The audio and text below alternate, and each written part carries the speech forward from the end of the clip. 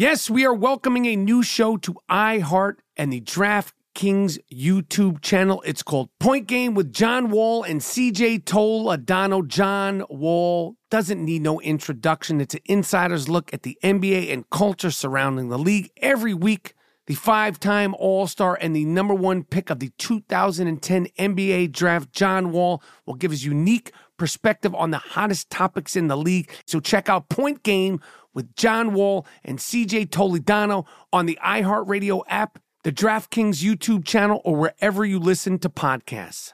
Being a chef means keeping your cool in the kitchen.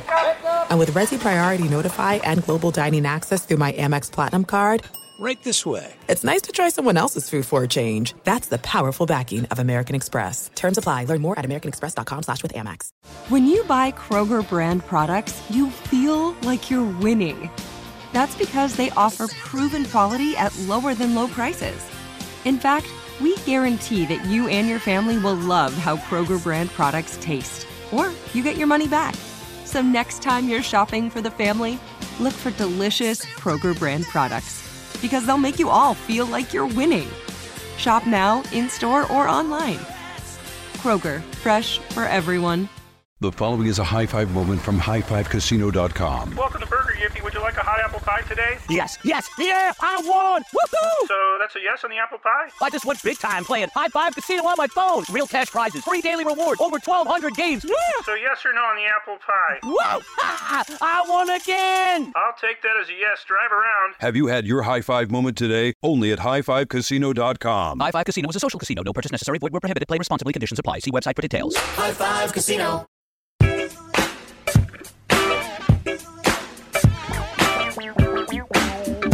What's up? This is Michael Rappaport. We have a jam-packed, big body, hard body, I Am Rappaport stereo podcast. On today's podcast, I celebrate my victory in the regular season of the Stern Show Fantasy Football League.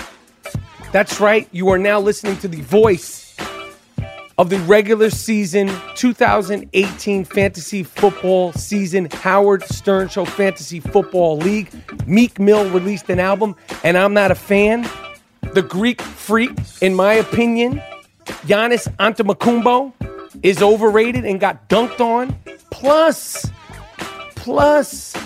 we have two special guests, Super Bowl champion, iconic NFL beast. They call him Debo. Former Pittsburgh Steeler, former New England Patriot, Instagram star.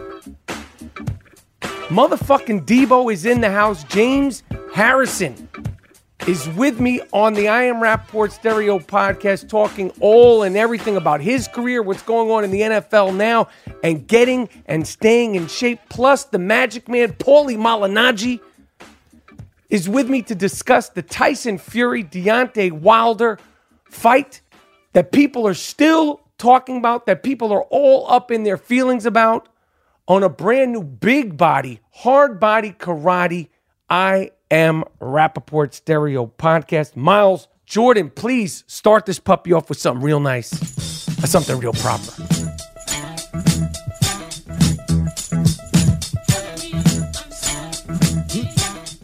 Thanks to Roman for supporting today's I Am Rappaport Stereo podcast. Roman is a men's health company that offers remote online diagnosis for ED and a convenient, discreet monthly delivery of the medication. For a free online visit, go to GetRoman.com/champ. That's GetRoman.com/champ for a free private online visit. Go to GetRoman.com/champ. Yes, this is the I Am Rappaport Stereo podcast. Yes, it is in stereo.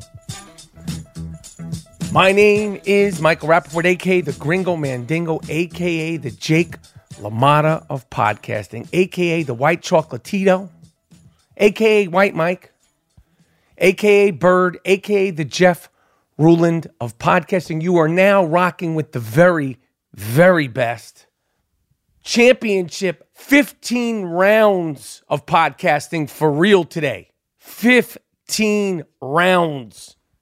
We're taking you into the deep, uncharted waters. As I told you, we have 2 guests. Get your fucking popcorn, get your licorice, get your milk duds, because this is museum quality, movie-like podcasting experience. You're going to feel like you're in the motherfucking movie theater. Today we have Paulie Malignaggi, the Magic Man, 2-time champion on the show, welterweight champion, Showtime boxing broadcaster. He was ringside calling the Tyson Fury Deontay Wilder fight. He has a lot to say about the fight, the outcome of the fight. If you haven't heard, it was called a draw, very controversial decision. People are split down the middle about what they thought happened at the fight. I dropped an emergency podcast directly after I got home from the Staples Center. I was at the fight. I will never be going to a live boxing match again. It was not a pleasant experience overall. Listen, I was happy to be there, but it was just too fucking nutty. I had security issues. Listen, I'm not going to rehash what I already dropped. It's up on the I Am Rapaport Stereo podcast app. Okay, premium prime time, and that was premium prime time, Saturday night at 10 p.m., about an hour and a half after the fight. We dropped that gold. I got into some little ruckus at Staples with security. I was being heckled all night in a loving way, but heckled nonetheless. Being called you fuck. I'm with my wife. No one wants to be called you fuck. No one wants their wife to be asked while we're on date night. That's date night. People are asking my wife, yo, can you take a picture of us? I'm like, yo, Duke, that's my wife, Duke. That's not Annie Leibovitz. That's my motherfucking wife, Duke. She not taking no pictures. Oh, I'm just asking. Do a selfie, homie. Do a selfie. I appreciate that you're a fan, but that's not Annie Leibovitz, my man. She don't work for TMZ. That's my whiz, B. This is what I'm dealing with all night. And like I said, it's fans, but then it turns into something else for me because I'm like, yo, you're disrespecting my whiz, Duke. On top of that, I don't think there's such thing as a seat that is actually a really good seat where you could actually see an entire fight the way you can actually see it at home with the replay, the slow motion, the in-between rounds, recaps. I had good seats, but I didn't think it was a draw based on what I saw. I thought it was a kind of a boring fight. I know that Tyson Fury was sort of patty caking and throwing some jabs, but I didn't see the fight on television. Regardless, Paulie Malignaggi is here to break down the fight. If you want to hear my full Staples Center, Tyson Fury, Deontay Wilder recap, I Am Rapaport Stereo podcast app.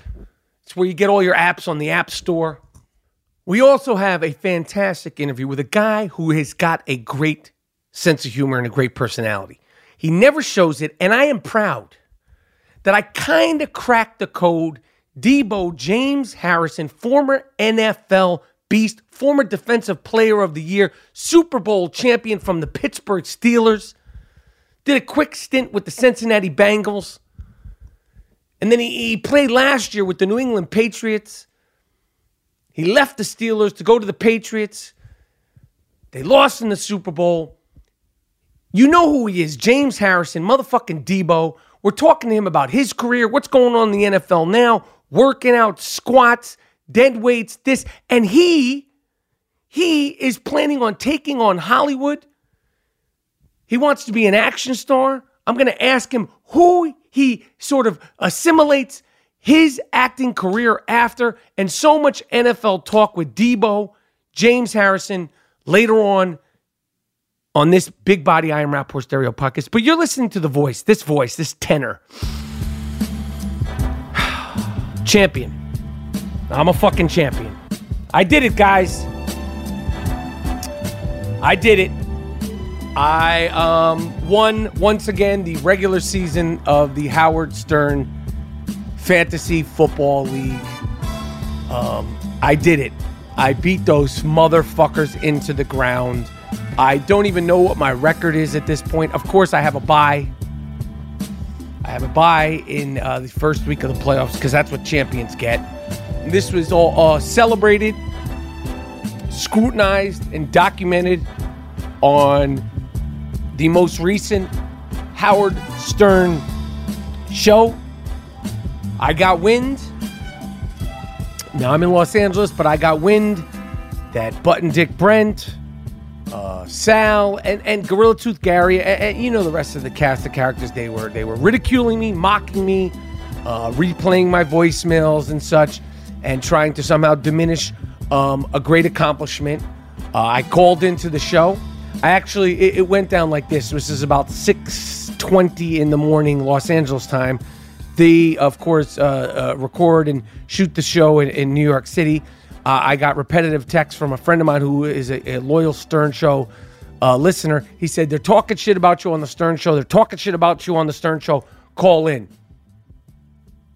So I popped out of bed and I said out loud, I'm ready to fuck. And my wife said, what? What are you talking about? I said, I'm ready to fuck. She said, you ain't talking to me like that. And I said, no. She thought I was saying to her, I'm ready to fuck. Like I woke up out of bed like that.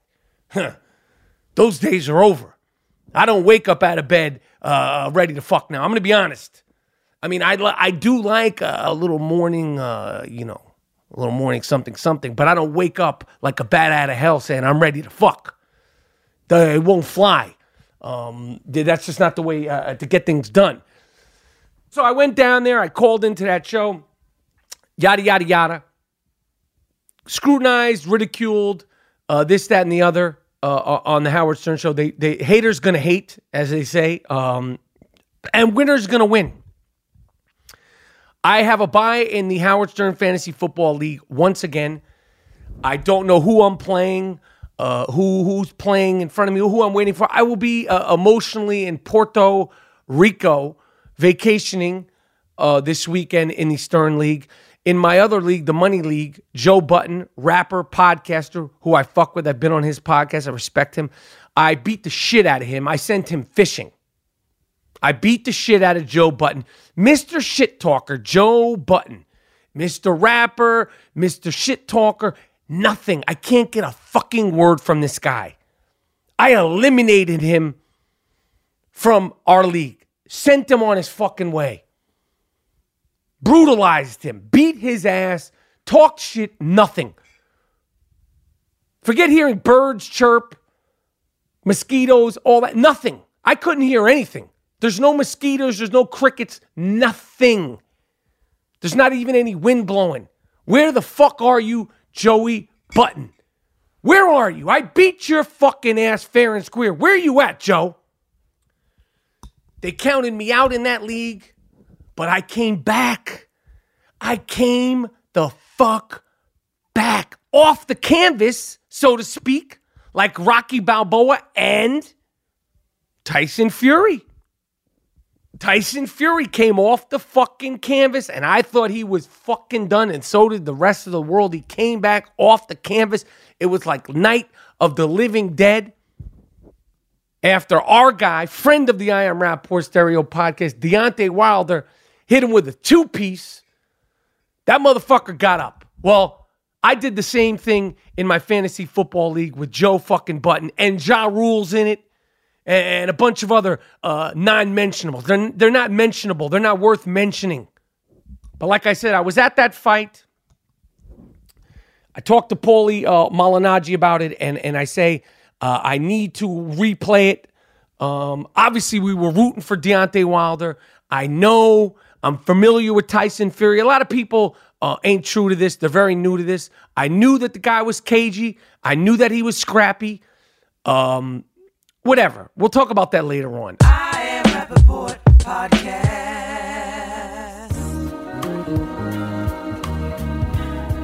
The New York Knicks, who I know, I don't need to be reminded that they're not going to make the playoffs. I'm very aware of that. As much as I'm a fan, I'm very honest with myself about the state of affairs with the teams and athletes that I like. If they're winning, I'm all in. If they're losing, I'm all in. But I'm aware that they might be losing. The New York Knicks had a great comeback win over the weekend versus the Milwaukee Bucks, who I like, led by Giannis Antetokounmpo, a.k.a. the Greek Freak, who I also like. But I noticed watching him in that game, first of all, he got dunked on badly. Now, it's just one play. But Mario banged it on his fucking head. Why the Greek Freak jumped, I don't know. I respect that he jumped, but you ain't LeBron James, Duke. You tried to come up from behind and block his dunk. He banged it on your head. He stepped over you a la Allen Iverson did Ty Lue. And then he instigated the crowd to cheer more and more. It was a beautiful moment in New York City basketball history. Yes, we don't have a lot to root for lately. And we certainly, even in our heyday, we didn't have exciting plays. We have henchmen. We don't have a lot of dunks. We got the Starks dunk. We got some Ewing dunks. But we don't have those kind of players. That play, Mr. Antetokounmpo, will go down in New York folklore. And when this team does pull together, that will be one of the first clips we show. That will be one of the first clips we show in this new generation of David Fizdale-led New York Knicks. This team has heart. They fight. And I do believe, watching them versus the Milwaukee Bucks, that when we get some additional players, Porzingis and some offseason players, the New York Knicks, with this core of young dudes who are tough and who don't give up, who are not pussy, and who play together, and who are being taught the right way by Fizdale, are going to eventually win a championship. I am predicting within 3 to 4 years, we will be competing for an NBA championship. I'm saying that right fucking now. Not this year, 3 or 4 years after 2019, we're going to be cooking. But the thing that I did notice about Antetokounmpo, the Greek Freak, let's just call him the Greek Freak. Let's not go into complications. He puts up crazy numbers, but we're in his 4th season. This is the I Am Rapport Stereo podcast. I do not fact check anything. That's one of the pleasures. That's one of the unique things about the I Am Rapport Stereo podcast. We don't fact check a thing. Now, that doesn't mean I just make things up, but I don't need to look at the computer or my phone to see whether or not it's the Greek Freak's 3rd year or 4th year. Doesn't make a difference. He's averaging 27 points a game. I know all the great things about it, but I feel like he is slightly overrated because hold your fucking horses. I love him. I love the tenacity that he plays the game with. I love the joy that he plays the game with. I love his size, his length, his wingspan. I love when he's heading down the court. He's virtually unstoppable. But in his 3rd or 4th year, not fact-checking, the Greek Freak does not have a go-to move. And you say he's young. Listen, you either get these things or you don't. He does not have a go-to move. Some people's bodies, his arms are so long, his hands are so fucking big, he may never have a jump shot. If he's 10 feet away from the basket, I think he's an average player. When he's running with the ball, dribbling with the ball, or when he gets the ball when he's moving, or even when he gets the ball with his back to the basket, he is in the unstoppable world. But when there's 3 seconds left, I don't know if you can give him the ball at the top of the key or the wing or the corner and expect him to do what a guy like Kyrie does, Steph does, LeBron does, Kevin Durant does, even Kawhi Leonard can do. He doesn't have that skill set, and I don't know if he ever will. That doesn't mean I don't fuck with him. That doesn't mean I don't like him. But I feel like at this point in the career, he should have developed at least one go-to move when he's facing the basket and doesn't have a racing start, either dribbling or running down the lane. My 2 cents on the Greek Freak. Now, if you're noticing that My voice, does my voice sound funny? Or do I sound like I have a heavy tongue? That's because I bit my fucking tongue today, earlier at lunch. I was having sushi, and I was so excited by the meal, and at the same time frustrated by the young shooter, Dean Collins, that I bit my tongue because I was biting into a scallop roll, and I bit my tongue. Now, I feel like I have a heavy tongue today. I don't know if you can hear that, but if it's not any speech impediment that I've developed, I just, when you bite your tongue, it sometimes is hard to talk. Meek Mill dropped a record. Now, I met Meek Mill. I've always liked his underdog story.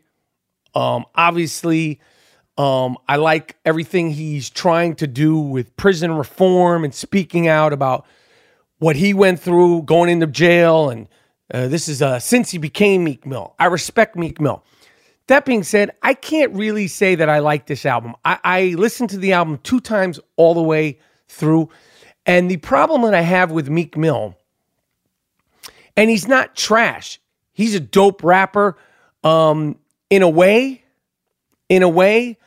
I can't say he's a dope rapper because I don't like this record. I don't like, this is a thing that I say about Meek Mill, and I say this with all due respect, because he says good things, his point of view is good, his story's good, he's genuine, he's evolved, and all that stuff in front of our eyes, and and he's trying to do things. But I feel like most of the time he's not on beat. I feel like he records his rhymes to a beat, and then they sort of just plop them all together. It may not even necessarily be the beat that's used in the song. It's almost like an Edward Hopper painting. It's like the rhymes are just screamed and splashed in there, and I feel like sometimes he's trying to say too much within a sentence, within a verse, in between the line, in between the beat, and I just can't really fuck with it. I know he has a huge following and people fuck with him, but after listening to that record 2 times, I can't say I'm going to listen to it ever again. The highlight of the record that everybody is talking about is Jay-Z. Jay-Z's one verse on a song called Free, which is a good song. What's Free? It's a sort of a play on the Biggie Smalls song, What's Beef? Mos Def also did a version of that, What's Beef? And they did What's Free? What is being free? What is freedom of thought? What is free thinking? Jay-Z dropped some gems. It's one verse. That doesn't work for me for a whole record. Sorry. So my takeaway on the Meek Mill record is it's not for me. My takeaway on the Travis Scott Sicko record, which is everybody's going sicko over it, I can't listen to that shit. I don't like that for a totally different reason. I don't like his whole thing.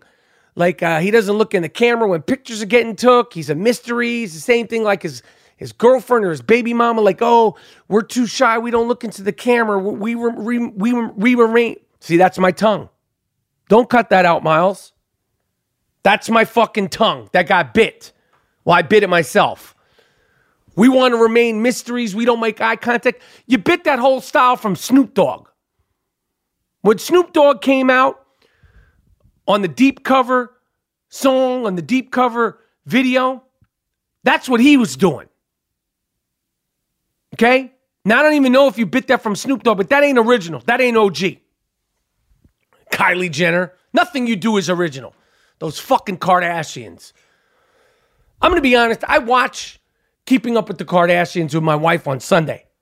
When the entire fantasy football and regular football is over and all the Real Housewives of Atlanta are finished being viewed, and then I watch 60 Minutes just to try to keep me balanced so my mind doesn't go totally in the fantasy football Real Housewives of Atlanta gutter.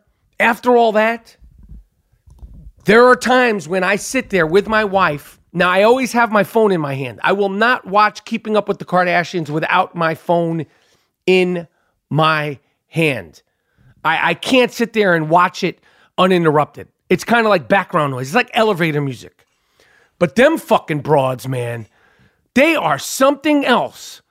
On the last episode of Keeping Up with the Kardashians, Kanye and Kim and the whole fucking clan finally went back to Paris. It's literally like a soap opera. They went back to Paris. It was the first time that Kim went back to Paris since the robbery, which I don't make light of. That was fucked up. She's walking around with her fake ass, her fake tits, her fake lips. Everything's fake. And I'm looking at these people are looked at as beauty queens. And the whole thing is just a rubber job. It appears that their arms are altered or something, like they got the fat sucked out of them. Maybe that's just me. Maybe it's my TV, but that's what it looks like. They walk around with these ridiculous fake asses. Some shots they have hair weaves, some shots they don't have. I'm just like, why are they so adored? But I'm sitting there watching it, so I'm like, if I'm a guy who's reluctantly watching it, if you're like a real, true, hard-body fan, this is like heavenly. This is like an ice cream sundae. This is like sex to people that are fans with them because it's just all of them. And it's nonstop. I just don't understand the shit. I don't know how we got on the Kardashians. Oh, from Meek Mill to Travis Scott. Speaking of another just like a shit fling. Ariana Grande and Pete Davidson, go the fuck away with your bullshit. You dumb motherfuckers. You little 24-year-olds. You're smoking weed, sucking on weed lollipops. You fell in love. You got your fucking names tattooed all over each other. You dumb fucks. You think you're like you're in your little bubble. Like, oh, we love each other. We understand each other. We're going to get married. Oh, then we're not going to get married. And then Ariana Grande makes a song about Pete Davidson, and Pete Davidson goes on Saturday Night Live, and all he can do on Saturday Night Live, his only skill set, the only thing he's good for on Saturday Night Live is talking about Ariana Grande. And we have to sit here and read about these two fucking knuckleheads. Pete Davidson, listen, I know you had a tough life. I know your story. I'm a fan. My man, yo, stop explaining the innuendos and intricacies of your personal feelings online. It ain't that serious, Duke. Nobody gives a fuck that you get bad. He's like, I've gotten bullied on social media so much. And as much as you guys want me to kill myself, I'm not. Nobody wants you to kill yourself. You're on social media. You're asking for it, Duke. This is that millennial bullshit. You're oversharing your feelings, Duke. You're the one that got her name tattooed all over your body. You're the one who said we were going to get married. You're the one who was hanging around all up in the videos. And then when she ghosted your ass, you're the one who keeps continuing to talk about her every single week on Saturday Night Live. What's your other tricks, Duke? What's your next trick, Duke? We saw you pull a rabbit out your hat. What else you got, money? I don't give a fuck that you're getting bullied on social media. I get bullied on social media. Everybody gets shit. You're bullied. You're getting bullied on social media. Bullied by who? People on social media that you don't know? Get some motherfucking big dick energy for real. You're supposed to be Mr. Big Dick Energy. Get some big dick energy and man the fuck up. You're getting bullied on social media. So don't go on social media, Duke. And Ariana Grande, what? You're a chicken head. You're a little chicken head. I hate to say it, but you're a little chicken head, Ariana Grande. You got Pete Davidson's name tattooed on your body. You were all up in his ass, talking about his dick game and his fuck style and all this shit. Then you ghosted him. Then you covered up your Pete Davidson tattoo with a Mac Miller, rest in peace, tattoo. Yo, you a messy chick. You're on your way to being that Britney Spears, Christine Aguilera messy chick. You covered up your ex-fiance's tattoo with your other ex-boyfriend who passed away. I'm not making light of that. You covered up Pete Davidson's tattoo with a Mac Miller tattoo. Yo, you messy. You don't know what the fuck you're doing. And all this is like, yo, keep your shit quiet. I don't want to know about either one of these people's love interests or who hurt who or who left who. That shit is whack. Enough is enough. What's your next motherfucking trick, Duke? I Am Rappaport Podcast. Former President George Bush passed away. I really don't have any opinion on George Bush. His son, George W. Bush, he was on that bullshit. But obviously, when anybody passes, it's hard to make light of it. I don't know much about him. I never said that I know much about politics. I certainly can't really speak on what he did, didn't do, and all that. But when George H.W. Bush passed away this weekend, I immediately thought of a very underrated, underappreciated, hard-body, hardcore Public Enemy song called Son of a Bush, which I've always loved that song. And again, it's not a very well-known Public Enemy song, but Chuck D lays it down. And Chuck D does know a lot about the Bushes, George W. Bush and his father, George H.W. Bush. And he made this song called Son of a Bush. And in passing of George H.W., let's listen to a little bit of Public Enemy's Son of a Bush. Have you forgotten? I've been through the first term of rotten. The Father, the Son, and the Holy Bush. We all in. Don't look at me. I ain't calling for no assassination. I'm just saying, who voted for that asshole of your nation? Deja Bush, crushed by the head rush when I wrote the bum rush. So you salute to the then Vice Prez who did what Reagan said and then became Prez himself, went for Delph, knee deep in his damn self. Stuck in a three-headed bucket, a trilateral Bush shit. Sorry, ain't no better way of putting it. No, you cannot freestyle this, cause your ass still ain't free if I fight for y'all and they get me. Come on! How many y'all is coming to get me? None, cause it's easier to forget me. Ain't that a Bush? Son of a Bush is here all up in your zone. You ain't never heard so much soul to the bone, I told y'all when the first Bush was tapping my telephone. Spy versus spy, can't trust them as you salute to the Illuminati. You know what? Take your ass to your 1 million party. Come on! He's the son of a bad man. He's the son of a bad man. Son of a bad. He's the son of a bad man. That's that shit right there.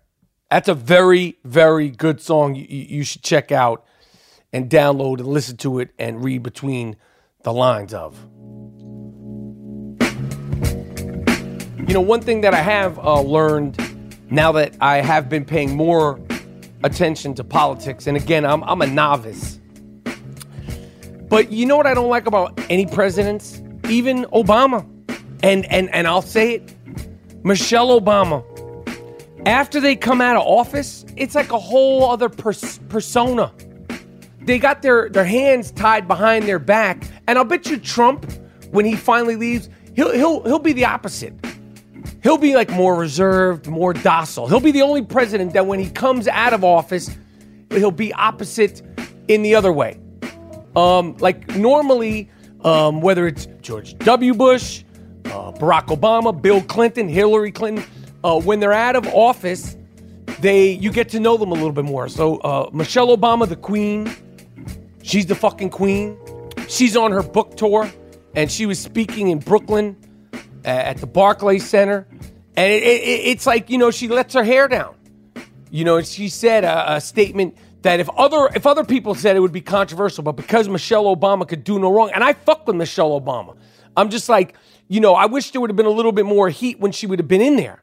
Talk a little bit more shit when you had been in there, because she said, and I quote the great Michelle Obama, who also said, when they go low, we go high, which I don't subscribe to. I say when they go low, we go lower.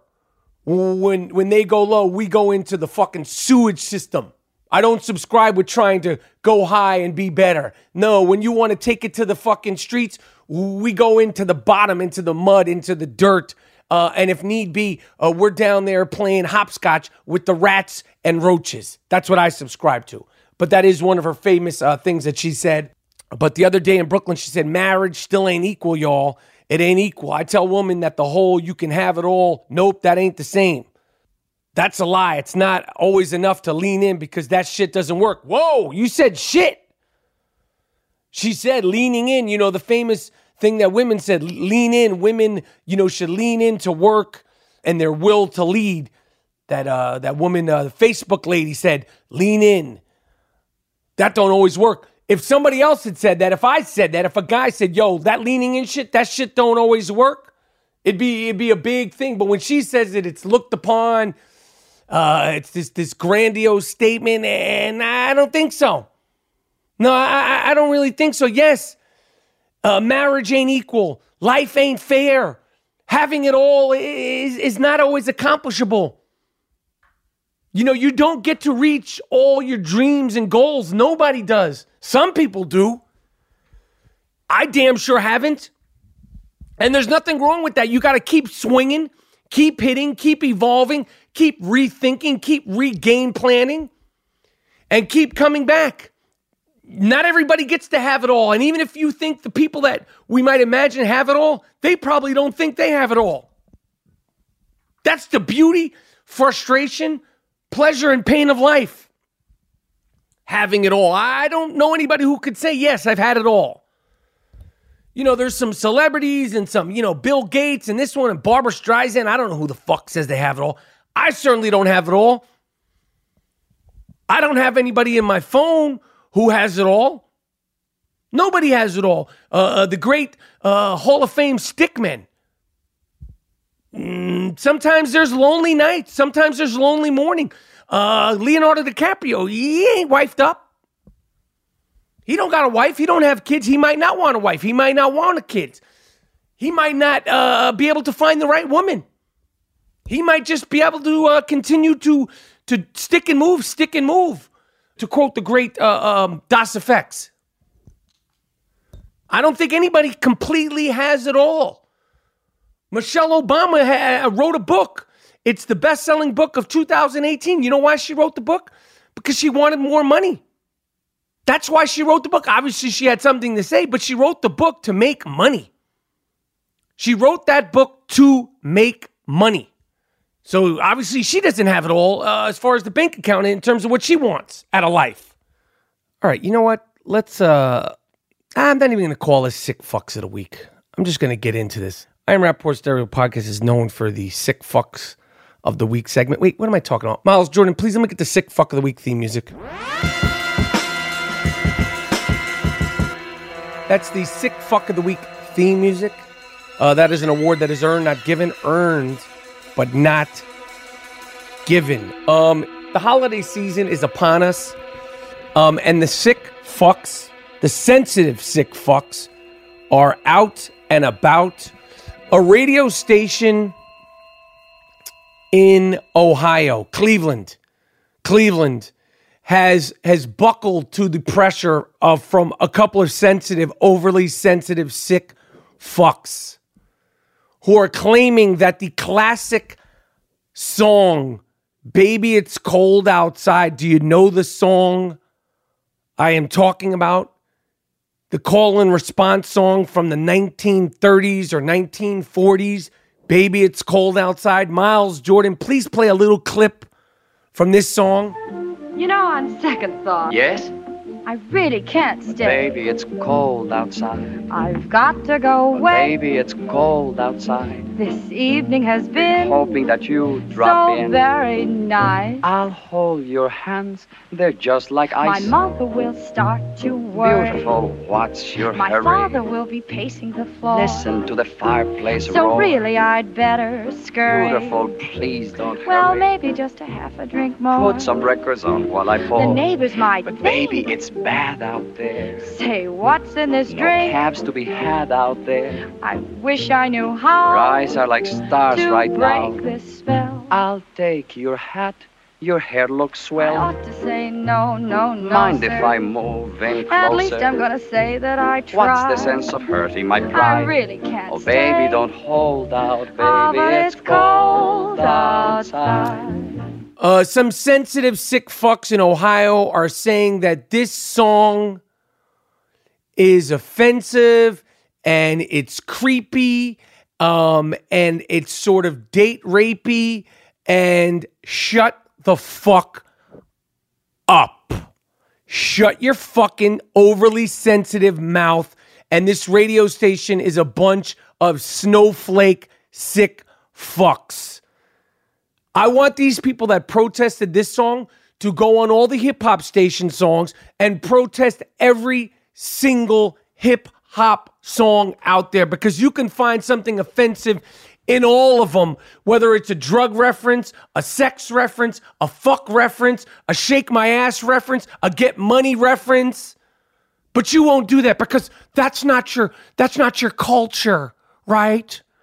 Like, we're not going to talk about that. We're going to complain about Baby It's Cold Outside from the 1940s. If you're really about it, go on the hip hop stations and complain about at least 85% of the programming of all the other music. There's so many classic rock songs that are sexually fueled and all that. There's so many hip hop songs that are sexually fueled, but you want to talk about this song? Well, then don't stop there. Get some sick fuck sensitive balls and go after all the other songs. And if I'm running the station, like this station in Cleveland, WDOK, when you call up complaining, I tell you to eat dicks. That's what I'm saying when you're complaining. You don't like it? Eat dicks. I don't give a fuck, dude. Take that shit somewhere else. Take your little snowflake shit somewhere else. Sick fuck of the week number 2. This is a follow-up. The wife of former football coach who was having sex with his players. The wife of a former high school football coach was having sex with her husband's players, is saying that the 14-year-old boy was a willing participant. You sick fuck. Of course he was a willing, probably scared, nervous, peer pressured, freaked out participant. Kelsey McCarter, we're going to lock you up. That's rape. I don't think any of it's funny. We can make jokes. Yo, he's 14. He was fucking the football coach's wife.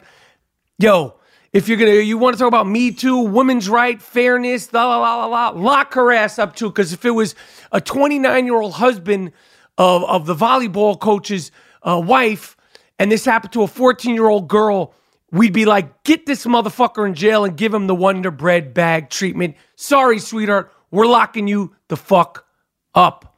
The judge in South Carolina, Conway, South Carolina, who sentenced a woman who was raped. She was raped, which there's nothing funny about.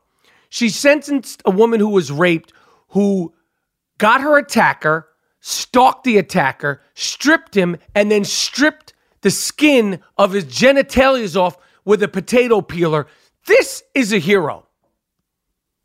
This is a hero. This woman was raped. A 37-year-old woman was raped.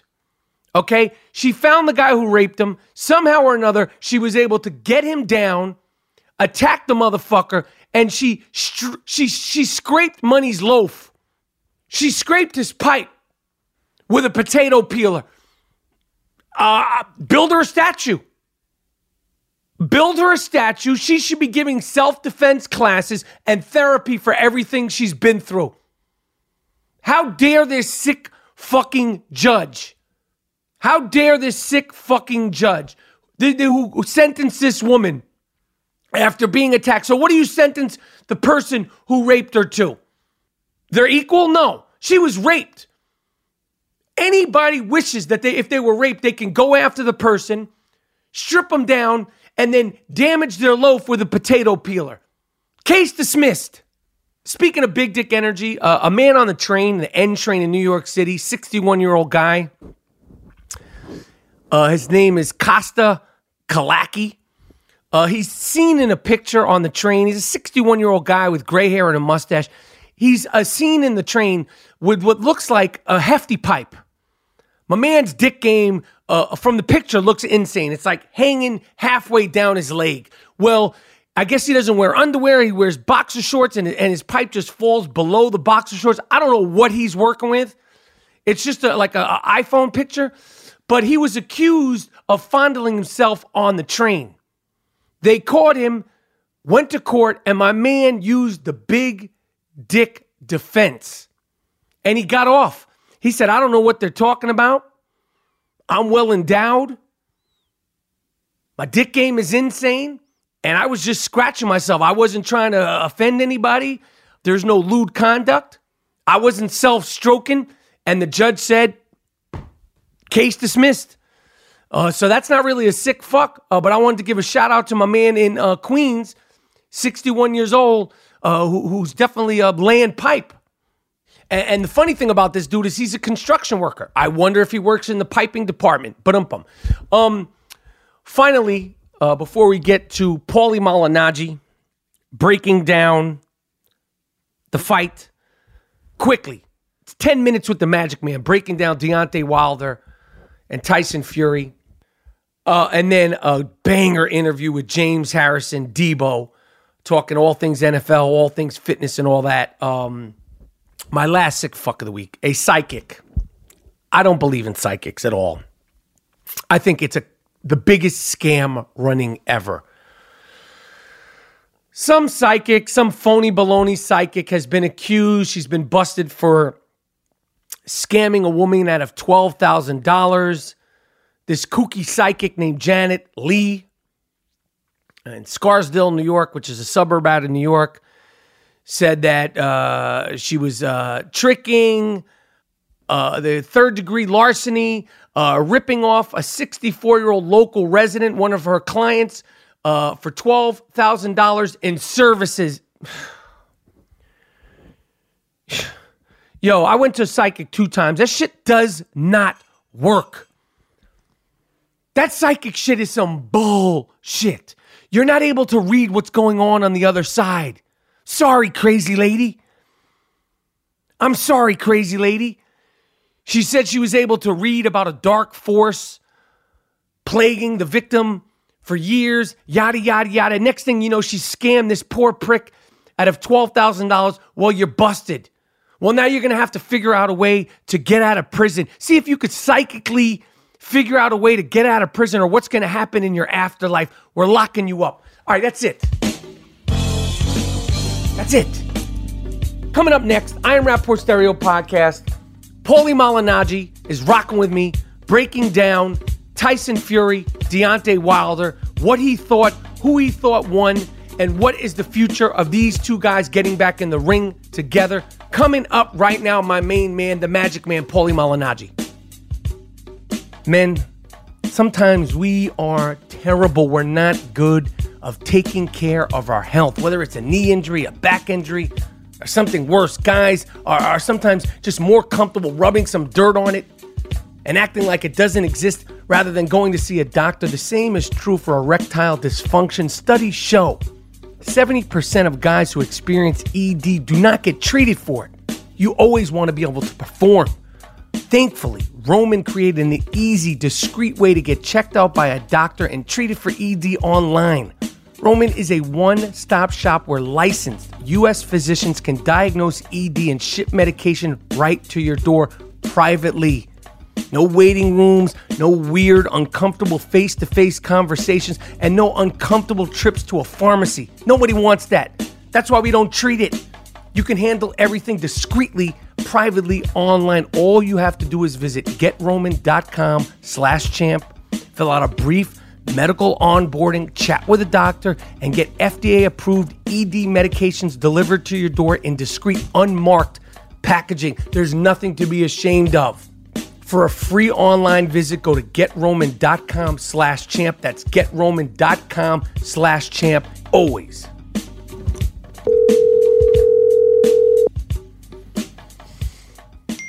Hello. Paulie Malignaggi. I appreciate you coming back on the podcast again. I am Rappaport Stereo Podcast. Let's just jump into this. Paulie, who won, in your opinion, the Tyson Fury, Deontay Wilder heavyweight championship fight that took place a few days ago? Who was the winner based on what you saw? Based on what I saw, I felt like Tyson Fury was a clear winner. You know, I didn't think that there was a lot to give Deontay Wilder. You know, I thought it was a good fight. I thought Deontay in his own right did some things well, and including make it an almost spectacular finish. But I think overall the consistency was on the side of Tyson Fury, and he was very, very much more consistent. Do you think you can give away a belt, a heavyweight belt, without clearly winning? You know, I saw the fight live, which I'm never going to a fight live again because, you know, just being screamed at, yelled at, and at the end of the day, you can't see the fight, you know, with all the replays and all with, you know, people walking your way, the referee gets in your way, a turnbuckle gets in your way. There's all sorts of shit. And unless you're sitting where you sit, when you're sitting right there, it's so hard to see. Particularly this fight. Like, you know, I was watching the best I can, but I can't tell you based on what I saw, and I had good seats. Do you think, like, that you can say that Fury won this fight and give away that heavyweight belt based on Saturday night's fight? Here's the thing, Mike. Sometimes I'm watching a fight, and for example, I'll give you an example. A few months ago, I was watching Sean Porter and Danny Garcia, and as they're fighting, I'm watching the fight, and it's really, really close, you know. And as I'm watching the fight, both guys are doing good work. Both guys are having some moments, and I'm thinking to myself, you know what? Both of this fight, there's a lot of fights that you watch, and you have this feeling, you know. And I get this feeling, and I say to myself during the fight, I said, you know what? This fight's going to end, and both of these guys are going to feel like the winner, and one of them is going to feel hard done by, you know. So I felt that. There are fights while I'm watching it, and I felt that, you know. I didn't get that feeling Saturday night because I didn't feel like Wilder was doing almost any good work at all. You know, aside from the rounds where he got the knockdowns and maybe one other round, he was doing almost no good work at all. You know, for me, I'll give some rounds on a couple of criteria. You know, if you can dismantle a guy with the jab. Right. Sometimes you can eliminate the fact that you land any combinations if you're not getting hit with anything significant. You can win a round just with a jab if you're not getting hit with anything significant. Or if not, you also can, you know, use combinations to win rounds as well. And sometimes you do both, you know. I felt like the only guy who threw combinations in that fight was Tyson Fury. Yes. Deontay Wilder didn't throw a single combination all night. And by combination, I don't mean unanswered punches, because he threw unanswered punches, but he threw them all one at a time. So he didn't throw a single combination all night. So that, therefore, by my criteria, you now have to go and win the jab war. And he got out-jabbed. He got out-jabbed all night. So he didn't do anything to win the fight, in my opinion. But he did score 2 big knockdowns, you know. But mathematics is mathematics, bro. He's just not even – he wasn't even competitive otherwise, you know. He did cement himself to me as a guy who's kind of like must-watch TV. You know what I'm saying? Because he can end the fight at any point. He can get a knockdown at any point. He can also be hurt at any point. He's also flawed enough to where he looks like he's getting outclassed in certain moments, but then he can turn it around with one big punch, almost Arturo Gatti-esque in a way. But so he becomes fun to watch, and I'll give him that credit. But I didn't think he was even close to winning on Saturday night. I had that fight 9-3. Floyd Mayweather, the one round I gave Deontay before the knockdowns was either 2 or 3. I don't remember which one. So I think through 5 rounds, I had it about 4-1, or through 4 rounds, I had it about 3-1. And Floyd comes up to me behind me, you know, and this is before he got on camera. I take my headset off in between rounds, and I talked to him for a second, and he's telling me he hasn't even given Deontay a round yet. You know, at that point, I had actually given Deontay 1 round. So I'm not the only one that feels this. You know, when you're sitting there, you gotta have one of the criteria that I spoke about. You know, you gotta, if you're not going to win the fight with combinations, you gotta at least win the jab war, you know. And like I said, not only did this guy land the combination, he didn't even throw a combination all night. Literally, he didn't throw a combination, you know, all night, you know. And so it's very hard to give a guy like that rounds, you know, even if you can appreciate his style and his explosiveness, just like I appreciate the explosiveness, especially at the end of the fight. That explosiveness is obviously all and it leaves you in awe, you know. But you know, I felt like it was a good fight, just spoiled by a rotten decision. Based on everything that I saw and hearing you talk about it and everybody else talk about it, and I didn't see the replay on TV, and reading everybody's opinions and thoughts, I feel like, well, maybe this should have been a draw, because it's sort of split down the middle in terms of people that know what they're talking about, somebody like yourself, fans that know what they're talking about, like myself, which is the lower tier of knowing stuff. And, you know, it kind of feels like, well, maybe this actually was a draw. I'll tell you what, Mike. There's guys. I don't know who you consider. I don't know who you consider the guys that know what they're talking about or whatnot. But there's guys who are in this boxing business 20, 30, and 40 years that don't have a clue what they're talking about. Don't have a clue what they're watching. So I don't respect any of that. I respect what my eyes see. Right. You know, I don't even look at CompuBox numbers because those are just guys pressing buttons on their opinion of what lands. I don't even look at that. I don't even look at that, bro. I just look at what my eyes are seeing. I got you. What my eyes saw Saturday night was Fury out jabbing Wilder every round, and Fury being the only guy to throw combinations in every round. Only guy to throw a combination in every round. So like, and Wilder throwing one punch at a time and missing most of the time, and missing badly most of the time. You know, so he was almost being outclassed if you take the 2 knockdowns out of it. If you take the 2 knockdowns out of that fight, this guy's outclassed completely. Yeah, you know I agree. Then you add the 2 knockdowns into the fight. You know, okay, it's 2 knockdowns, but if the guy's outclassed completely aside from the 2 knockdown rounds, it's mathematically impossible to win the fight. You know what I'm saying? Was Fury throwing a lot of punches? Because again, when I was like, I could see it, but you can't. No, he wasn't. I don't think he was throwing a lot of punches, but he was controlling the rounds with the jab. And when you're controlling the rounds with the jab, and this was a lot of it was how I used to win fights. You control the rounds with the jab. You only need like a combination or 2 every round. If you don't get hit with anything and you control the round with the jab, maybe a combination or 2 will win you the round. And maybe not even a combination or 2 if you don't get hit with anything and you just win the jab war, you know? But all he needed was a couple of combinations around and win the battle of the jabs at the distance. So Deontay can't really, close the gap.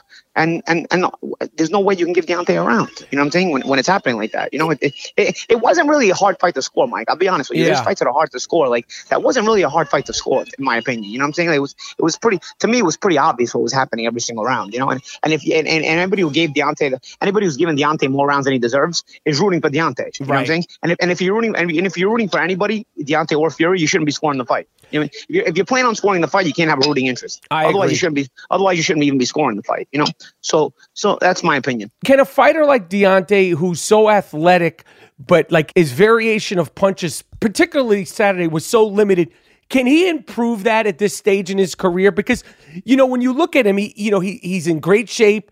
He doesn't get tired. He's got great, he's got great size, he's got great length with his arms, and I don't feel like he uses that. At this point in his career, can he realistically add to his arsenal of punches?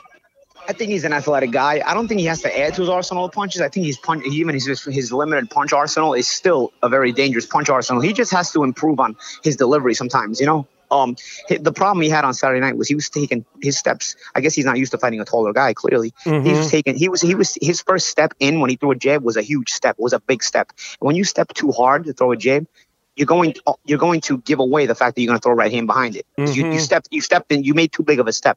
You have to feint your way in and step in smoothly. And if you transition smoothly with the jab, you can let go of your right hand while it's hidden. You can basically hide the right hand and throw it right behind the jab. But if you step in so big, you're putting yourself off balance. And so when you throw the right hand, the guy's going to know it's coming even before you even think about throwing it. You know what I'm saying? Because you put yourself out of position to be able to double a jab, to be able to do anything else with the left hand. So the only thing you can do is throw a right hand at that point. So the guy knows to only look out for a right hand when you're taking a big step in on your first jab, especially if you missed the first jab, which most of the time Deontay did. All right, well, Paulie the Magic Man Malignaggi, my last question, I'm going to let you go. I appreciate this. I know you're in a restaurant. I love talking boxing with you. It sucks that it's always on the phone because I want to do a deep dive. Who's going to win the Adrian Broner Pacquiao fight? People are favoring Pacquiao in the fight. I think it only comes down to what kind of legs Pacquiao has left. Broner has a bad habit of only punching when he's at close range. He doesn't punch his way into range. And so you can actually keep him from, if you fight him at a certain range, at a certain distance, you can keep him from ever getting punches off, and he kind of puts his hands in his pocket, so to speak. Pacquiao has the legs to where he can do that. Then you know what? Broner will be basically not getting his hands off all night. You know what I'm saying? But if Pacquiao's got old legs, and we don't know if he's got old legs because he's 40 and you don't know how that comes up, and then Broner can close the gap. Broner becomes dangerous because when Broner does get into his distance and he does close the gap, he's very creative with his combinations and he lands some very good shots.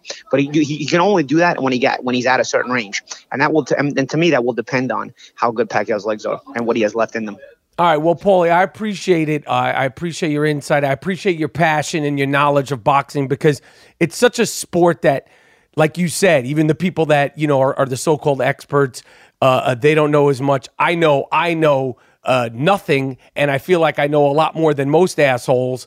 So I appreciate your expertise. You know what it is, Mike? It's not about expertise. It's not about how long you've been watching the fight. It's about if you can tell me what you score the fight, and you tell me how you got to that conclusion. Somebody has to be able to explain every single thing of that conclusion. If they can properly explain it, then I can listen to their 2 cents. If somebody's giving me a BS explanation about how they got to that conclusion, they don't know what the fuck they're talking about. I don't know what they don't know what they're talking about, because you have to have a very good reason to be able to break down and explain how you got to that conclusion. Just like I explained to you about how I got to my conclusion. You have to give me a tactical breakdown of how you get to a certain conclusion. And even guys who've been watching this forever can't explain how they get there. They give you like a very generic, vague explanation because they don't even have a clue what they're watching. You know, and that's my problem. And you know, the reality is it's not basketball or football or baseball, which, you know, anybody has played or still plays, where you have some sort of grasp and understanding of it. It's boxing. And either you've done it, which you're going to have a different understanding of it, or you've just watched it, and it's just a totally different thing. If you play a lot of basketball, obviously you're going to have a better understanding of someone who doesn't. Yeah, of course. And you know what? This is such a difficult sport that even guys that have done it, to break it down and explain it, sometimes, you know, they don't always get it either. You know what I'm saying? I feel like, you know, I may not have been the best fighter, but I know the X's and O's very well. I was always a guy who was forced to understand the X's and O's because I didn't have big power to get myself out of my problems. So I had to understand the X's and O's very well, and it's translating into my broadcasting career. Oh, I love you as a broadcaster, and I said that to you before. And I mean, as great of a fighter as you are, you're just as good, if not better, of a broadcaster. So I wish you continued success. And the next time we do the podcast, we have to sit down. Maybe we get Nick Turturro. We have a little Nicky Red Sauce, and we do it correctly. All right, Paulie? Yeah, that sounds like a plan to me, brother. All right, Paulie. Thanks for taking the time, my man. Thanks. Talk to you soon. Bye-bye. I want to thank Paulie Malignaggi, the Magic Man, for rocking with me on the I Am Rappaport Stereo podcast. You could always catch Paulie doing the broadcast for all Showtime fights.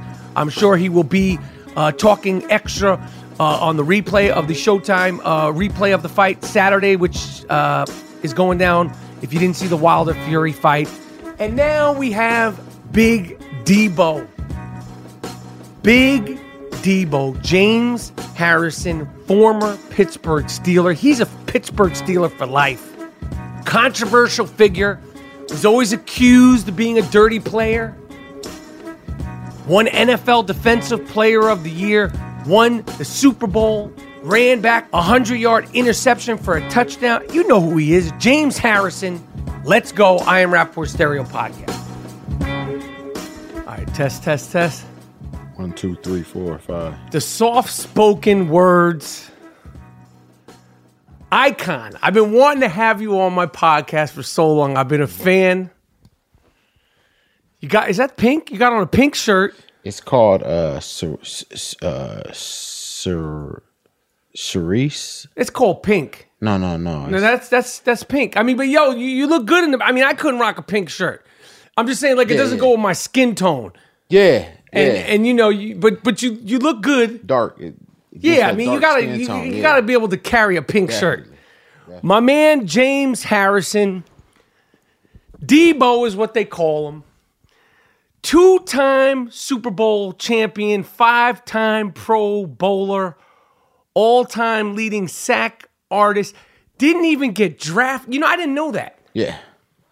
Undrafted in 2002. How could you have not been drafted? I came out of Kent State. So Kent State is Division I, but it's not considered a powerhouse in football. So that's why. Were you a good high school player? Yeah. I mean, in high school, I could have went anywhere I wanted to go. I had some issues in high school. My senior year, I got suspended my first game. For what? Did you spear somebody? Games. What do we do? No, I was going to fight my coach. So I got suspended for that. And I got suspended my last game my senior year because of unsportsmanlike conduct. So if you got 2 penalties, then you got suspended for the next game. So I got suspended for that. And then at the end of my senior year, I was facing 6 months for assault. I was facing 6 months in jail for assault. So, I could have went anywhere I wanted to go. My schools that I were actually, looking at, actually going to was Nebraska, Ohio State. And then I found out you had to fly to Nebraska, and I wasn't keen on flying. So that was canceled. And then, through everything else, I could have went anywhere. You name it, I had a letter. So you weren't one of these guys that were flying under the radar. All right, so I was highly recruited out of college. even the visits that I ended up taking before, I went to Ohio State, I went to Michigan State, Michigan, and then things happened, and I was supposed to go to Nebraska. I could have went to Notre Dame, you name it, you know what I'm saying? But those are the 3 visits I took, and then my last one was to Kent State because that was all that was left that, I had that actually still wanted me. And so you were gonna do 6 months for assault, or you I was did being 6 months? charged for assault, and they were trying Who did you assault? I didn't assault anybody. It was a BB gun. See, This is what I was expecting, because you're like not what people think. Like you're like a. Well, see, You're I got to rewind back. I went to an almost all white school. Okay. And what ended up happening is I went to Hoban, which was a private Catholic school. Ended up leaving there and going to Buchtel, which is the school I was supposed to go to. And the coach that was coaching at Hoban, Mo Tipton, he ended up leaving there and going to Coventry and came and got me from Buchtel. And I ended up going to Coventry. So when I went to Coventry, when we got there, it was 6-7 bros now, because he had brought 6-7 bros. And when we came, we took the starts of the white guys that had been playing there all the time. It happens. So it ended up being one of the guys who thought he should have been playing over me. My senior year, we passing the BB gun around in training camp. This is August. And, people were getting shot. It's a spring load BB gun. Pop, pop, pop, pop. Coach actually shot somebody. Pop, pop, whatever. So come halfway through the year, around December, the kid that played running back ended up leaving, going to a different school. So when he left and went to a different school, I guess his parents decided they were going to tell what happened with the BB gun back in August. I got you. And they told the story wrong, and it ended up being that the kid that I shot, his parents didn't care. They were like, oh, it was all in fun and games, whatever. But they thought that I had shot a different guy, a different boy. And that boy, his parents wanted to press charges. They weren't going to let this black boy just shoot their little kid. With a BB gun, though, accidentally. Right. No, it wasn't an accident. We was passing around, shooting each other. We were just having fun. You know what I'm saying?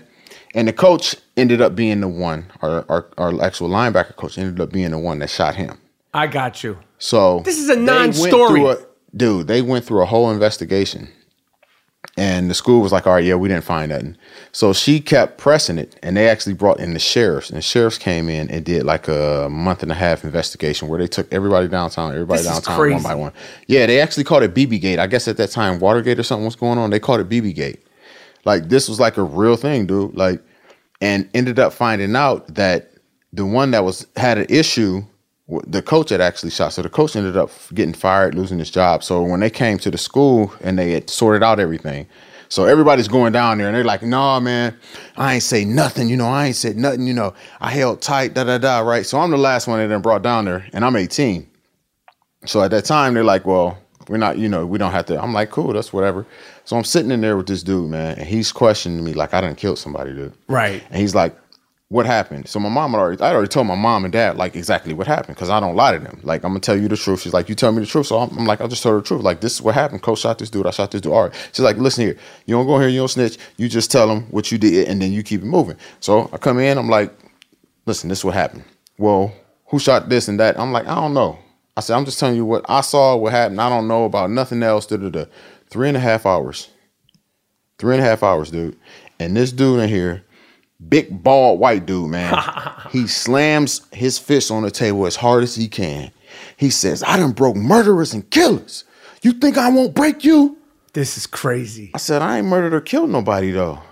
They actually ends up bringing my parents back into the room after 3.5 hours of questioning. And my mom is like, go ahead and tell them, Dude, these cats done went down there and they done told everything. They done brought out tapes. And, well, so-and-so told us. I'm like, I don't know what he said. I said, that could be a lie. No one lost an eye, lost hearing, nothing. Nothing. This is crazy. At this same school now. So go ahead. Listen, at this same school, the wrestling team ended up winning states.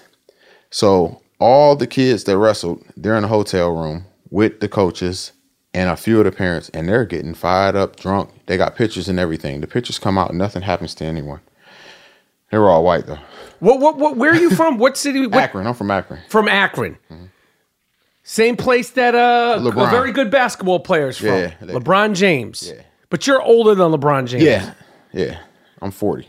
So, are you the king of Akron, or is he the king of Akron? LeBron is. They say LeBron is the king of Akron. LeBron could be the king of Akron. I have no issue with that. Well, what is Akron like? Because very small. Is it rural? Everybody knows everybody. Like how my big is it? My people know his people know my people. It's not a big place. Yeah. No. Is it a tough place? Like, is it working class? Like, what is it? Because Akron. It's Akron, man. People work, it's a very, very small city, man. It might be like 100, 200,000, in the whole thing. Like, okay. Everybody knows somebody, and it's not like somebody's not going to know somebody else. Okay. Now, there's so many things to talk to you about. There's no way I'm going to get to all of it. But, obviously when you ran back the touchdown, that's like when you made national attention. But one of the things, and I can't remember where I saw it, but I remember I started paying attention to you off the football field. It was some show or something, and it was, all about your training, and that was cool, but we've seen that with athletes. But the thing that I remember, and you inspired me to do this, and I told you this over Instagram, the acupuncture and the cupping, which you've posted on Instagram, and it's been like sort of like talked about throughout your career. How did you wind up getting into that? Why do you do it? Do you still do it? Like, what's your whole take on it? Because I was always like fascinated. My thing at the time when I first started doing it was actually a guy I played ball with, James Ferrier, and he ended up introducing me to the person that he was using. And, they're like, hey, it works. It feels good. You'll feel good. You may be a little sore the next day after your first time, but, after your first few times, but you'll feel good the next day. It really like brings you back. So, I'm like, you know what? I'm going to try it, the hell with it. And the first game I did it was like a Friday or a Thursday before the Baltimore game in 2007, where I ended up having like 9-10 tackles, like 3 sacks, 3.5 forced fumbles, all that stuff. So from that point forward, I was sold. And is it something like that you still do it? Yeah, I still do it. Because, when you were playing. I still do it at least, in between once a week and once every 2 weeks. When you were playing, how often would you do it? Up to 3 times a week. And is it true, like, I remember, like, it was a couple of years ago, like, it was like that you put in $250,000 a year while you were playing for all this maintenance? Is that true? Anywhere from $250,000 to almost $500,000, yeah. On what, though? I mean, acupuncture and cupping. Treatment. Well, see, you got to realize, like, acupuncture is not that expensive. But when I tell you I want a certain person to do it, because I only had one person that ever gave me acupuncture. Well, I had 2 other people, but they were horrible. And I never used them again, trying to lessen the bill, cheapen the bill. So when I say, you know what, I want this person to come give me acupuncture, that now means that person has to leave their home state. So now I have to pay them a day rate of what it is they can make for leaving their home state, plus their flight, plus their stay. So that right there, that could be, hell, depending on what it is or what state they're coming from, what they make, that could be $3,500 just for that trip. Right. Same thing with like a person that does my cupping and all that other stuff. Same thing. That was a different person. Yeah, this is all different people. I have a different person that does cupping. I have a different person that does acupuncture. I have a different person that does dry needling. I have a different person that a chiropractor. I have a chiropractor that I go to that won't travel. And so on and so on. You can keep going. My trainer is in Arizona, so when I have to have him come in, then that's another thing. I got to have everybody. Nobody is based in Pittsburgh. I got you. Do you feel like that? Because I mean, you walk around like you seem like. I mean, I see you a couple of times, but you seem to move well. Just walking. Do you feel like it was money well spent? Oh, definitely. Why? Yeah, I feel good. I've seen guys that are in my position, that are in my age, and they're like, dude, man, I can't bend over. I can't do this. I can't do that. And like I said, it's not even that. Like, I did things, as far as, like I said, I would go and leave and go to Canada and do things like I had back surgery. So I would get stem cells or whatever shot into like my facet joints and things like that, or... And this is like an outside thing on top of what your team assuming it's the Steelers. Teams don't do much for you other than ice and stem. To be honest with you, they're so far behind with their medical care as far as that goes. But everything is really based on yourself. And that's why you see, like, now it's hard to find a guy that's 39, 40 years old that's not in a kicker or quarterback position that's still playing in this game, because your body is going to break down if you don't take care of it. That's why now a 30-year-old guy that's playing football, he's considered old. Right. Because that is like a long time for a person that is just using the facilities or the accommodations that they give you. And this whole, I mean, it's like, what do they call it? Asian medicine, Eastern, what is it called? What is it referred to? Eastern medicine. Eastern medicine. Like, at this point, you're like extremely knowledgeable about it. The thing is, I understand that it's built on blood flow. The person that does mine it's not even like your ancient, regular acupuncture. Right now, I'm anywhere from 400 to 420 needles front and back. And they're hitting blood flow points, which is natural, regular acupuncture. Plus they're hitting trigger points, and then they're running the length of a muscle.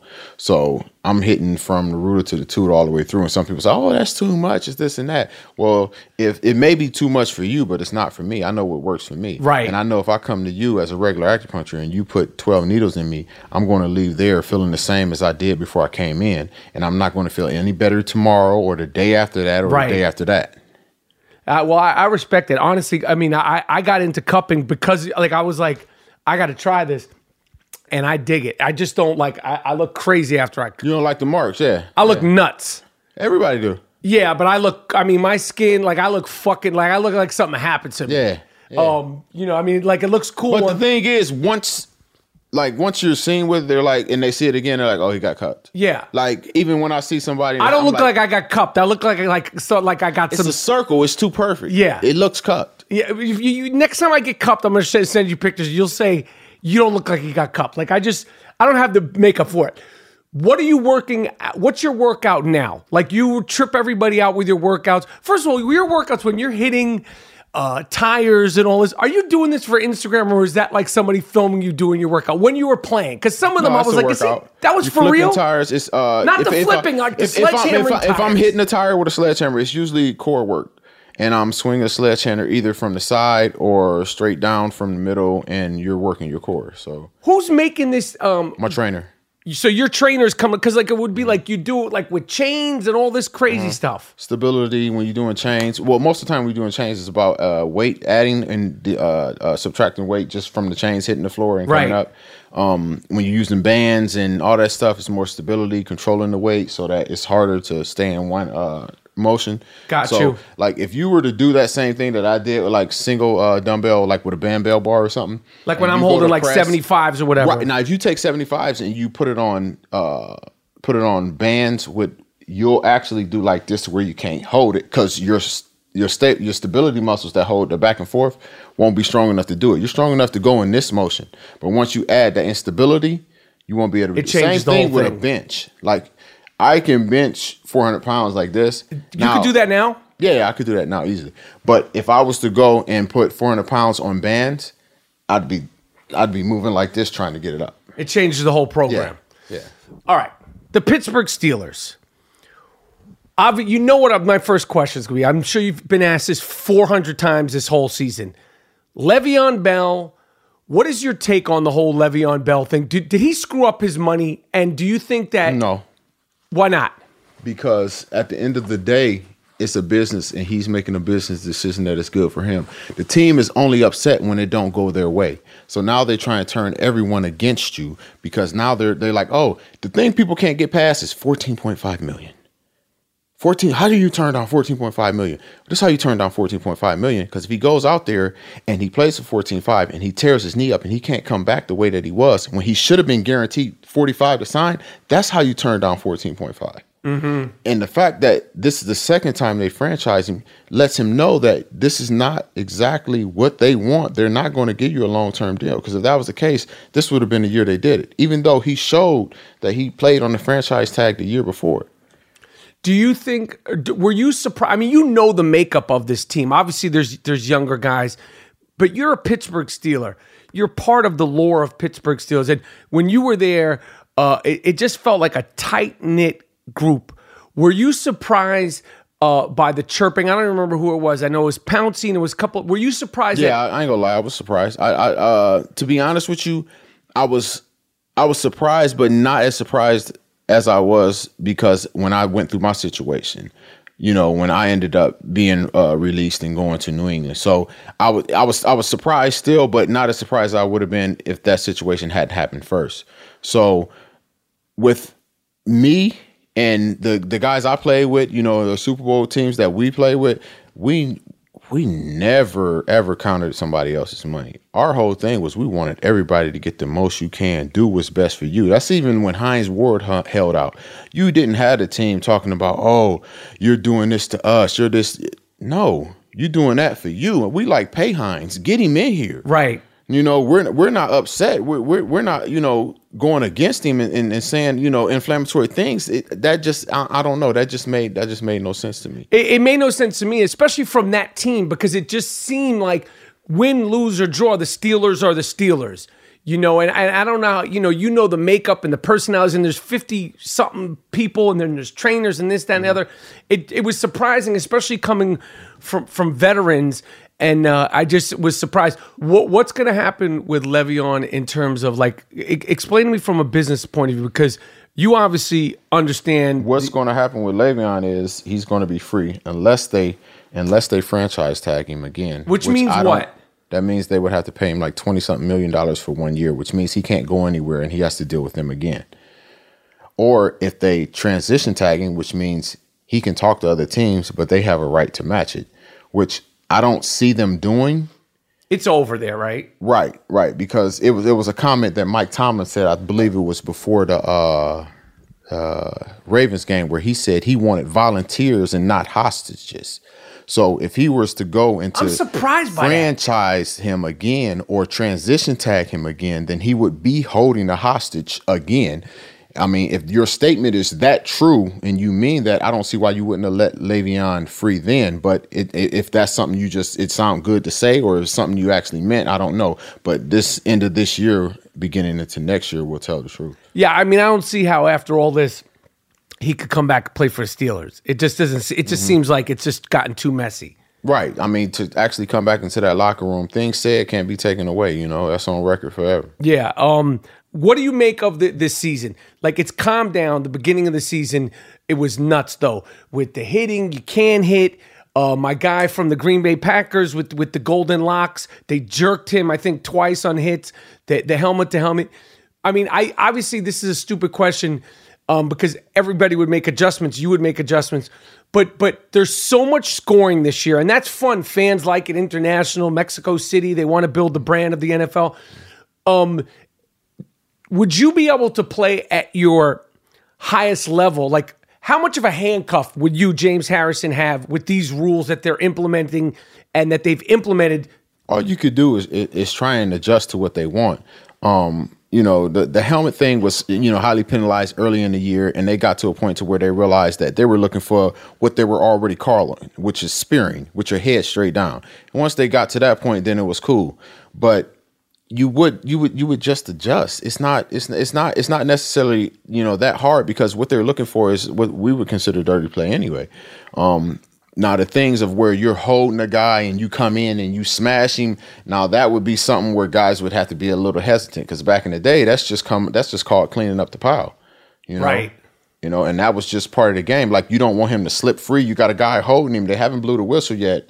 Now, if you come down there and you smash him, it's a penalty. Now, if you come down and you don't smash him and he slips free and now he gets breaks and scores a touchdown, you look like a goofball. Mm-hmm. Do you think the rules, the rules are set for scoring because of what the fans want to see? But it's fans and fantasy football. That's it. That's what they want. Fantasy football is what's making a lot of money. The fans is what's giving them the money. Do they make a lot of money for the NFL fantasy? Yeah. How does it make a lot? By the way, that, but just so you're clear, just so we're clear, you know that I'm a senior fantasy football analyst. I just want to make sure. I don't know if that means anything to you. Just wanted to throw that out. Don't matter. Don't mean nothing to me. Just saying. But just saying. The thing is, like they want to see that arena, full length, 100-yard style of game. They want to see 40 to 50, 45. They want to see 60 to 55 if they can.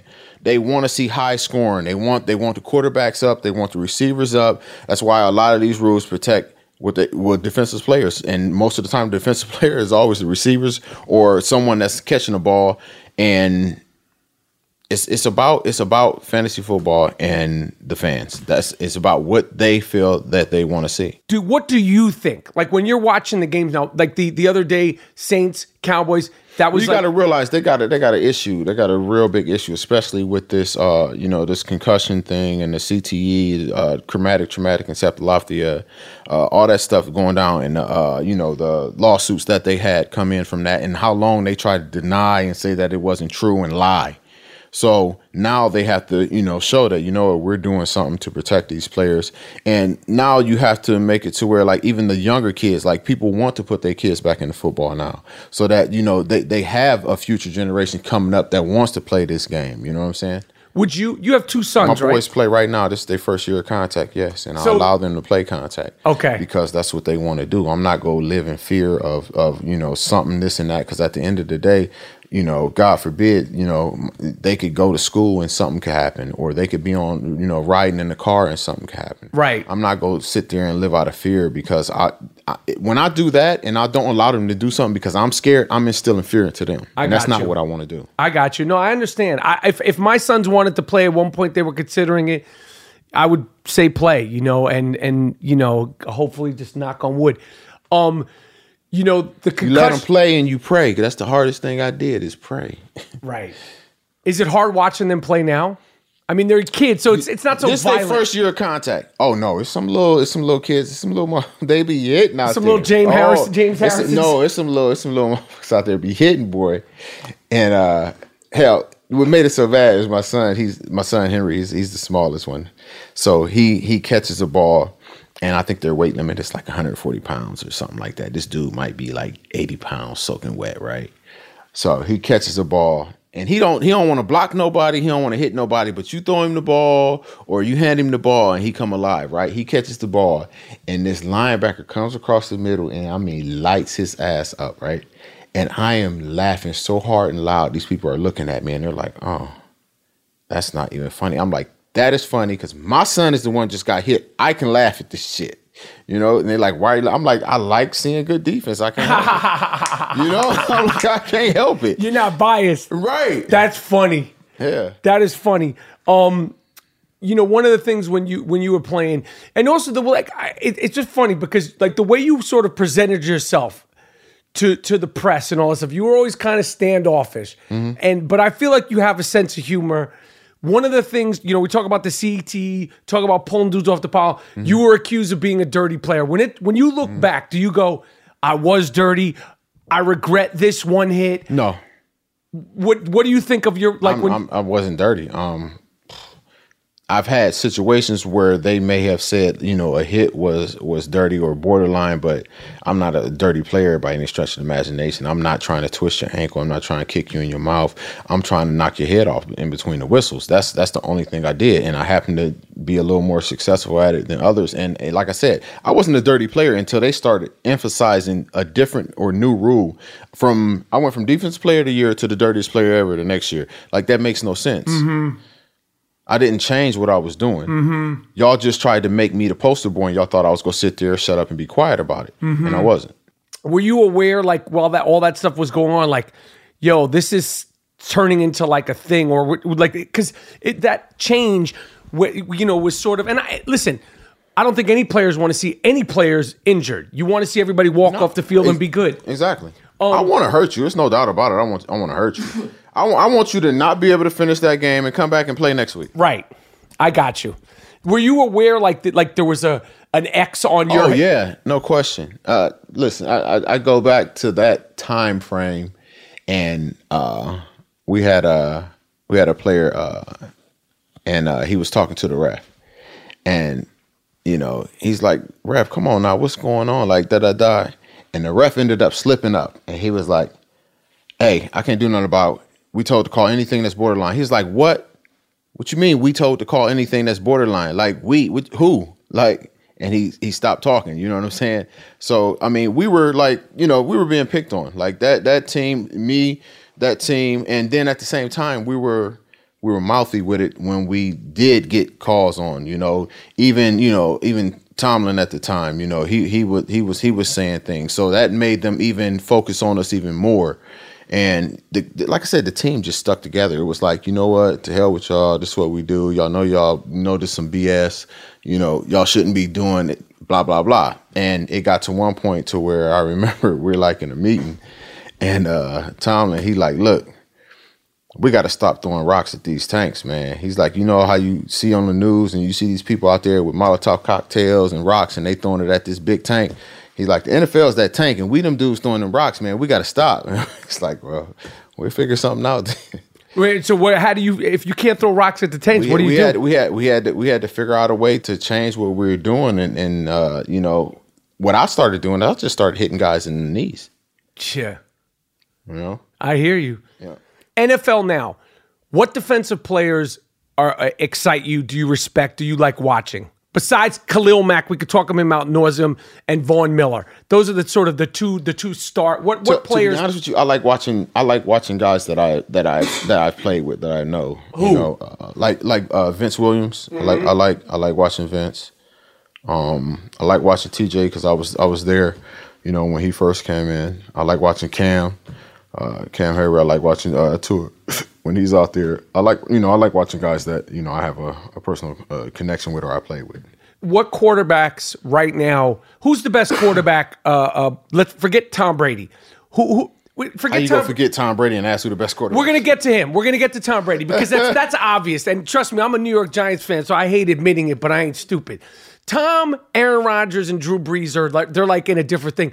Besides those guys, like this year's like Mahomes is like 15 years old. He's killing it. Mm-hmm. Like who are the others besides those big three? Tom, Brees, and Aaron Rodgers. Ben Roethlisberger. You never forgot about Ben? He's another. Do we forget about Ben? Don't. I know.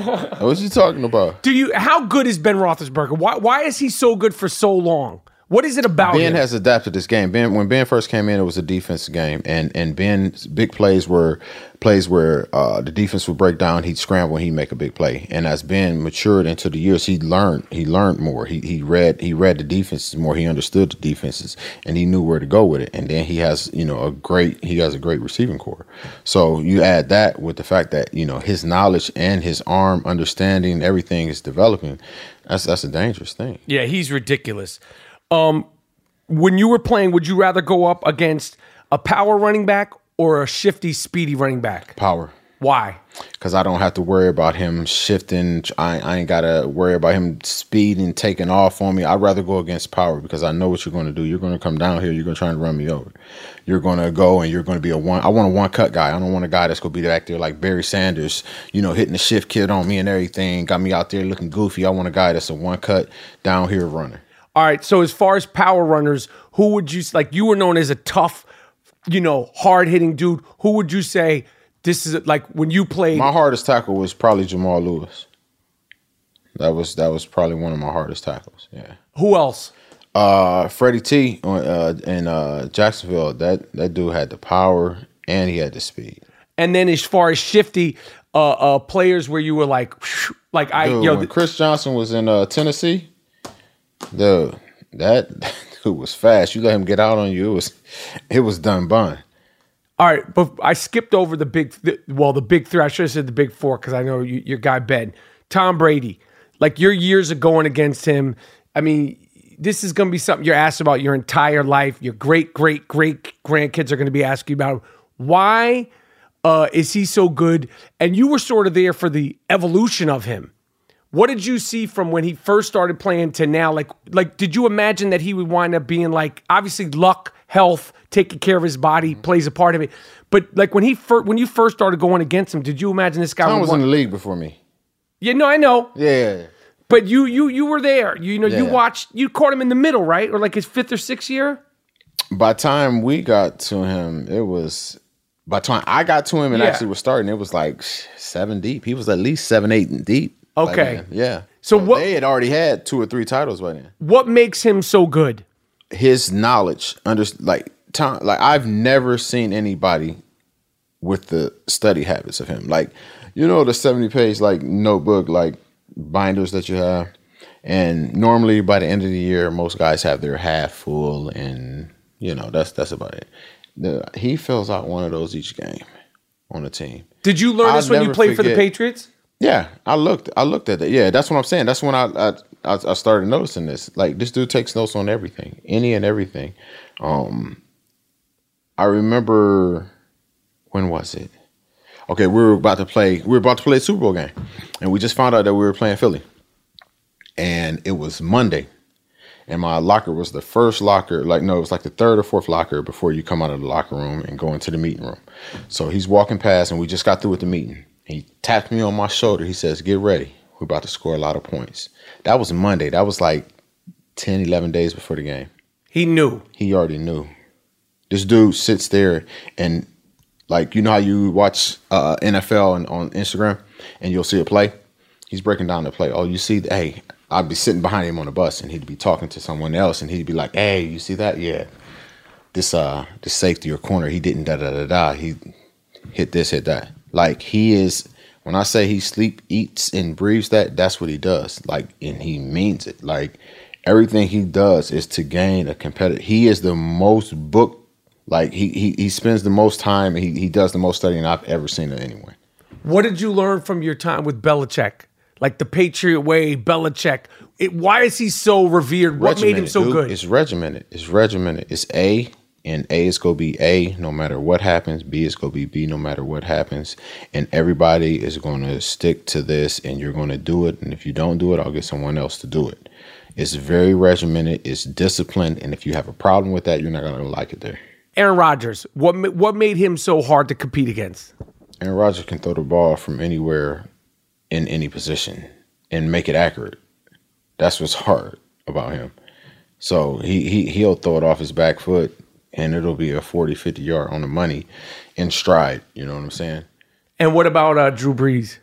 The thing with Drew is he can do the same thing, but his is more on timing. So if he's in the pocket, he's comfortable, he's going to zip that ball. And when they played against Dallas and they got all that pressure up the middle, Drew's not a tall guy. When you get that much pressure up the middle against a quarterback that's only 6 feet tall, he has issues.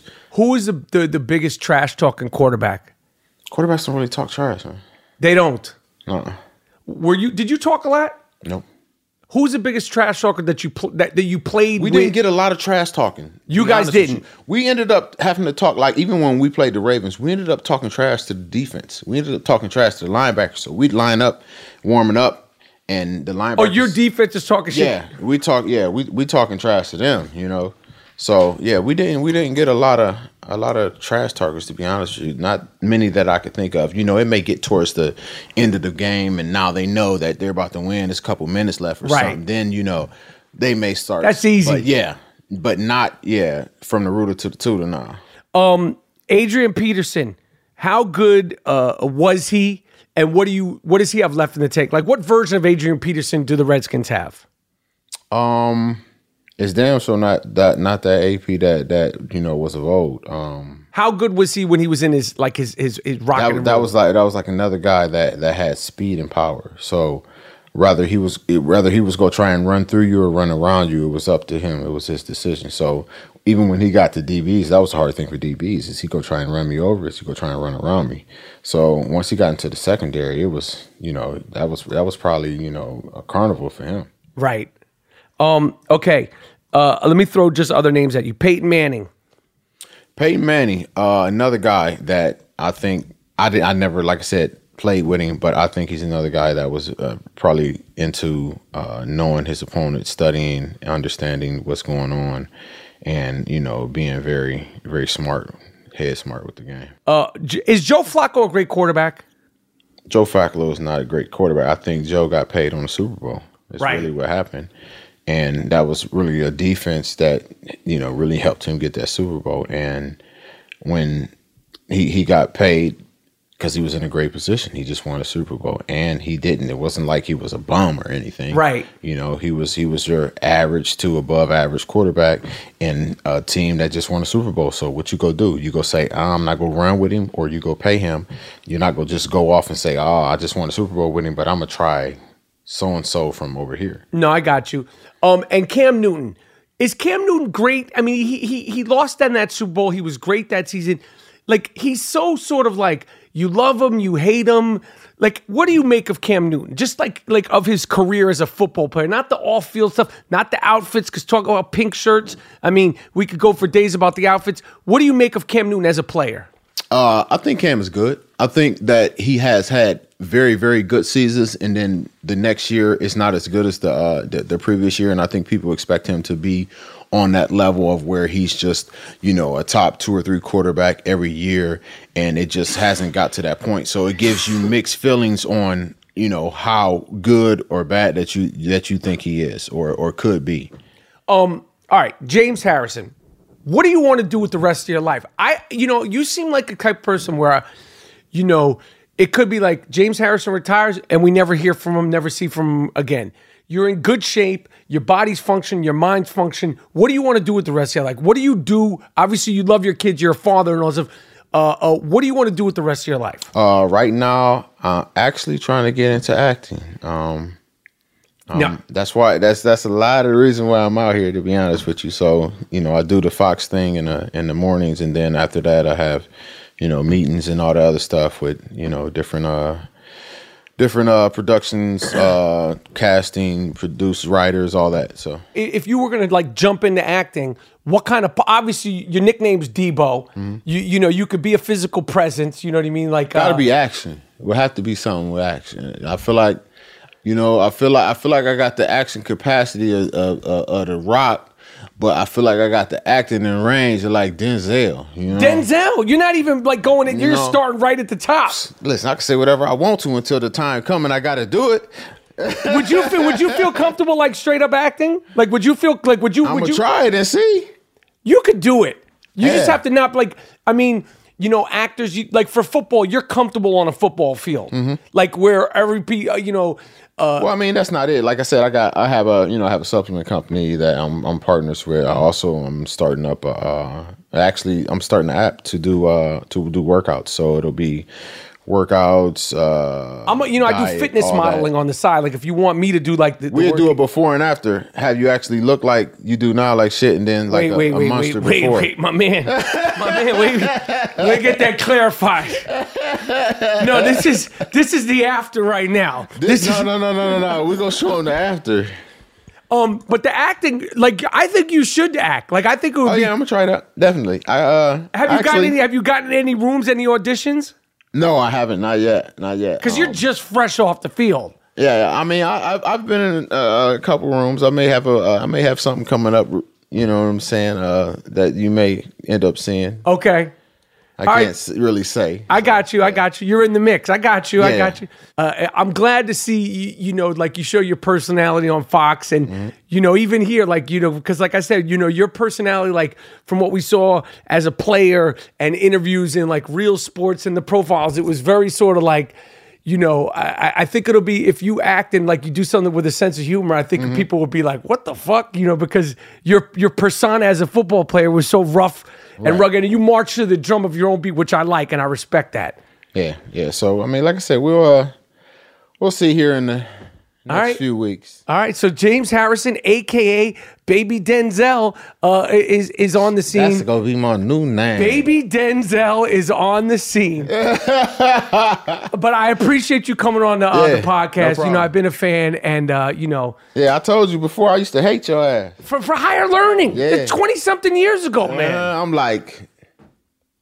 How old were you when that movie came out? You must have been man, 6th grade, 5th grade, something like that. Listen, I'm like, this...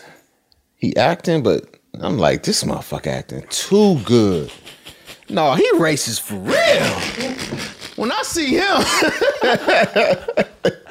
well, you're gonna have that, You wait till you have the conundrum of this part that you get, Baby Denzel, and you don't agree with it. You'll see how deep you're gonna get into it. Just listen, me playing that part. In some ways, there had to be a part of you that's you going to the Patriots. Who would have thought you're going to the Patriots? You know what I'm saying? It's the same kind of, but the checks are clearing and the winning is winning. All right, James Harrison, I appreciate you coming on the podcast. Yeah, thank you.